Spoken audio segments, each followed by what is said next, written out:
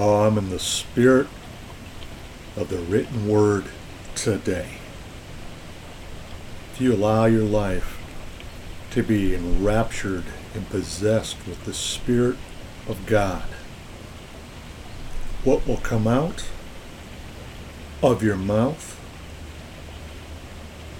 what you'll hear, and what you will write will be heavenly. Welcome to this podcast message today on Double Eagles Radio Network. And welcome, you heavenly poets. It is written, Jesus said, man shall not live by bread alone, but by every word which proceeds out of the mouth of God. I received a series of letters and texts this past few days, and it inspired me. I got some voicemails. Faith comes by hearing. That inspired me. See, I've always told a lot of people around me, whether it's through workouts, ministry, food, fellowship, hard labor, moving rocks, whatever it may be, move me. Compel Jesus in you to move Jesus in me. Because God gives the desires of thy heart. And when you start to understand the revelations of God, the written word,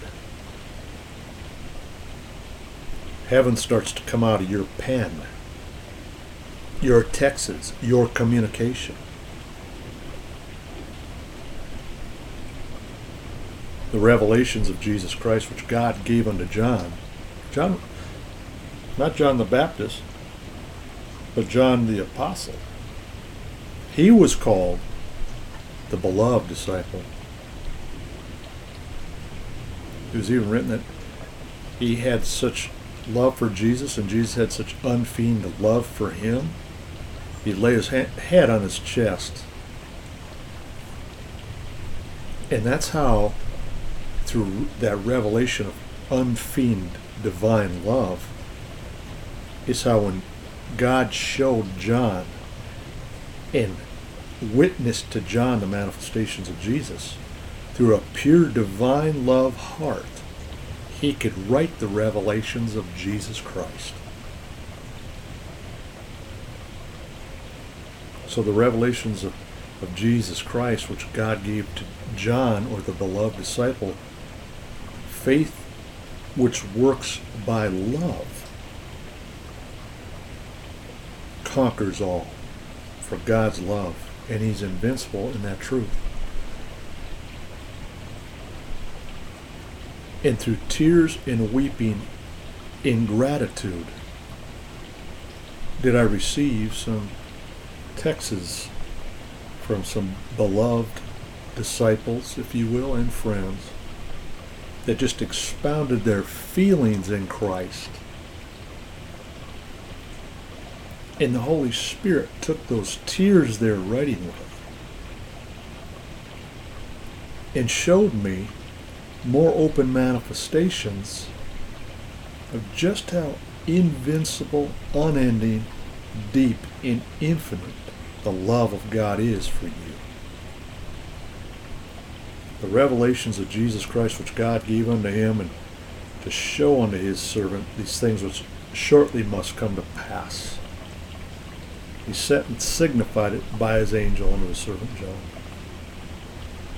who bore record of the word of God and of the testimony of Jesus Christ, and of all the things he saw.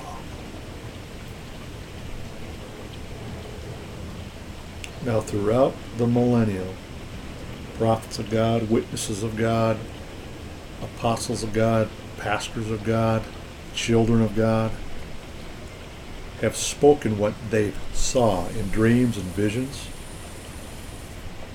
open visions. That's why Jesus transfigured at high noon. That's why his countenance, and when you start to hear about the revelations of Jesus, listen to this scripture. I have a greater witness than that of John the Baptist. This is Jesus saying, for the works which the Father has given me to finish, the same works that I do bear witness of me, that the Father sent me. Coming, going, during, always God leaves a witness. And the witness of God, you are a living epistle of God, known and written among all men. The only way you do that is by witnessing or testifying or giving the depths of that gratitude of Jesus to others and for others in yourself. And weeping with tears brings out that power that's invincible. So you heavenly poets, become a faithful witness in how you communicate to others, as it's written, translated through the Holy Ghost, through the degrees of light and love in your heart. Then you've been made an overcomer with the word of your testimony, which you turn back and sow in righteousness. And then translated life comes through that glory. See, that's when Jesus appeared to John, who was his prisoner. He appeared to him when he was on the island of Patmos. They tried to burn him, boil him, kill him, you name it. So they banished John for all this revelations. They couldn't kill him. And that's the longevity of that pure love from walking with Christ for those 3.5 years. I, John, who also am your brother and companion in tribulation and in the kingdom and patience of Jesus Christ, was in the island that is called Patmos. He was a prisoner for the word of God and for that testimony of Jesus Christ. I was in the Spirit on the Lord's day and heard behind me a great voice as of a trumpet. I'm the Alpha and the Omega, the first and the last, which you have seen. Write in a book. And basically proclaim it to the 7 churches for the ages. Eternal life, salvation, redemption, and glory. You can see God's manifestation of himself.